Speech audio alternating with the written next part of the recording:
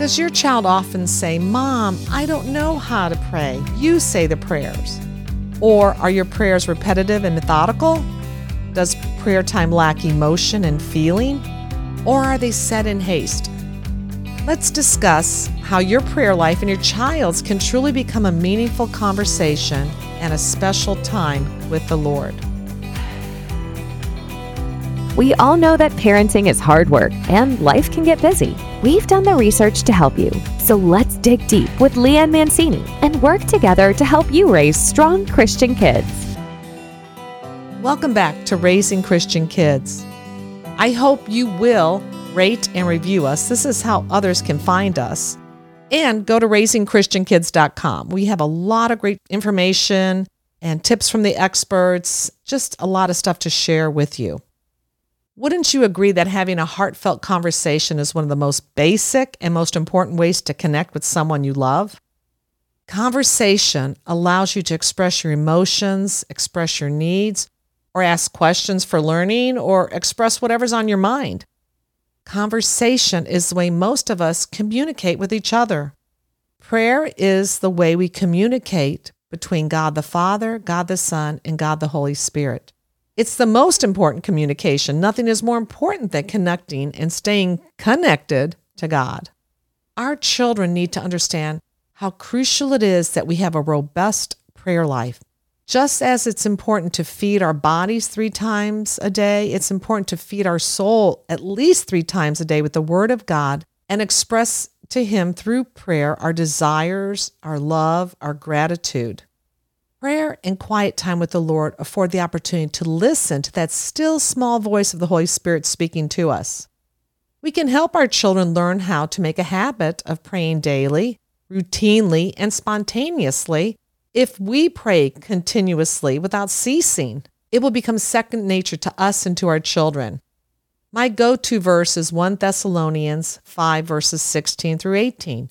Rejoice always, pray without ceasing, give thanks in all circumstances, for this is the will of God for you in Christ Jesus. Maybe you need help knowing what to pray about. Perhaps make a list with your child of all the blessings you have. There are many, too many blessings to mention in this podcast. Make a list of all the beautiful things God created, the flowers, the sun, the ocean, the stars, the green grass. Make a list of how God provides for all our needs, even giving us the very air we breathe. Take 1 or 2 of those items and mention them in your prayers, giving us the opportunity to rejoice always, give thanks in every situation, and will hopefully keep you praying without ceasing. So when should I pray, or when should we pray, and how should we pray, and how long should we pray for? All good questions. I say morning, noon, and night, and in between. Pray what is on your heart. Praying short prayers, long prayers, even baby prayers that are about 2 or 3 words. I know many of you are busy parents and may find it hard to carve out significant time to pray. But let me ask you this question. How would you feel if your child only spoke to you in the morning when they woke up and at night before they went to bed, and you didn't hear a single word from them all day long, even though you fed them, clothed them, you wiped away their tears, you helped them with their homework, you celebrated their birthday, you drove them to soccer practice, to school, whatever it is, so many things we do for our children. How would it make you feel if you didn't hear from them in between that morning time and that evening time?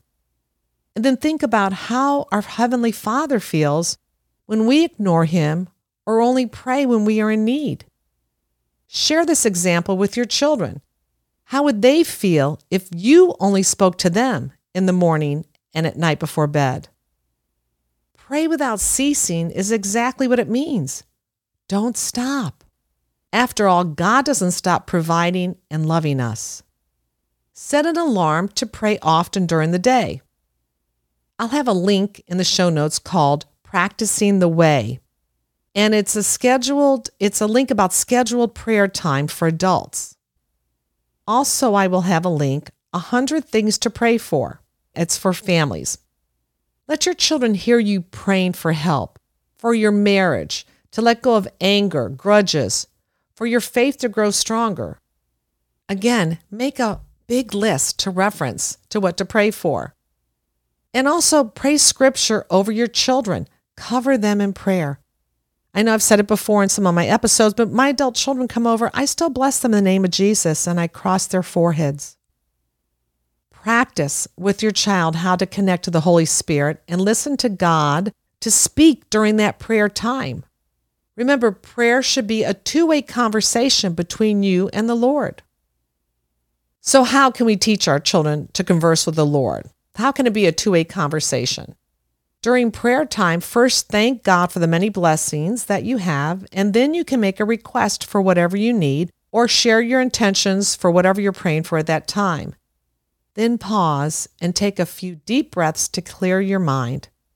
Ask the Lord for you to be silent and to listen to that voice from Him and to remove the enemy's voice, because you know the enemy will try to come in between you.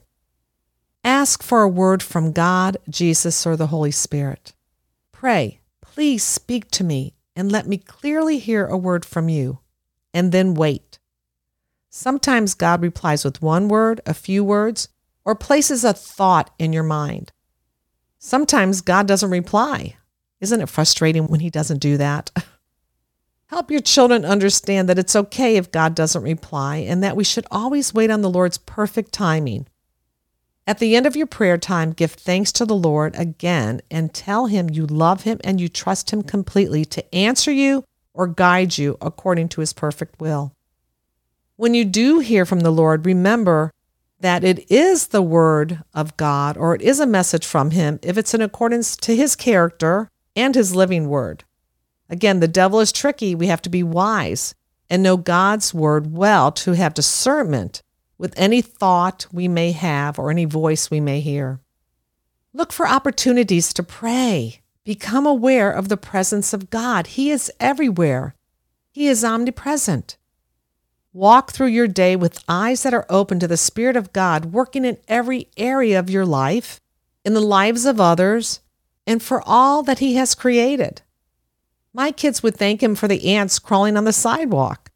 I remember my son saying to me, "Mama, don't step on the ants." Look back on your day with a heart of gratitude. Thank Him for the big things, the little things, and everything in between. Ask the Holy Spirit to give you focus and the ability to recall and remember things that happened during your day or week. Thank Him for the many emotions you experienced during the day, and thank Him that you are alive and breathing and that you have one more day to enjoy all He created. Pray for tomorrow by asking God to prepare your heart for whatever He has planned for you. Pray for peace to approach the day with confidence in the Lord to provide and protect. Ask for wisdom, discernment, and to have a grateful heart. Also, have a real conversation as if God is sitting right next to you. When teaching your children how to pray, try not to say, "Father God," twice or three times in every sentence. Some people love to pray that way, and it's okay. But when teaching children how to pray, we want them to pray in a way that makes sense to them and uses words and phrases they understand and they feel comfortable repeating and praying as if God is sitting right there in front of them. It would sound funny if you were speaking to your father and said, "Father, Dad, I love you, Father, Dad, and I appreciate, Father, Dad, how you always provide, Father, Dad." I think you get the point. Again, it's not a bad thing to do. If you pray that way to God the Father, that's fine. But for kids, it's better they learn how to pray in a way that offers simple, loving words and a simple, loving conversation with the Lord. And may God answer all your prayers, especially the prayer to raise strong Christian kids. Thank you for listening to this episode that is part of the Spark Media Network that can now be heard on the Edify app.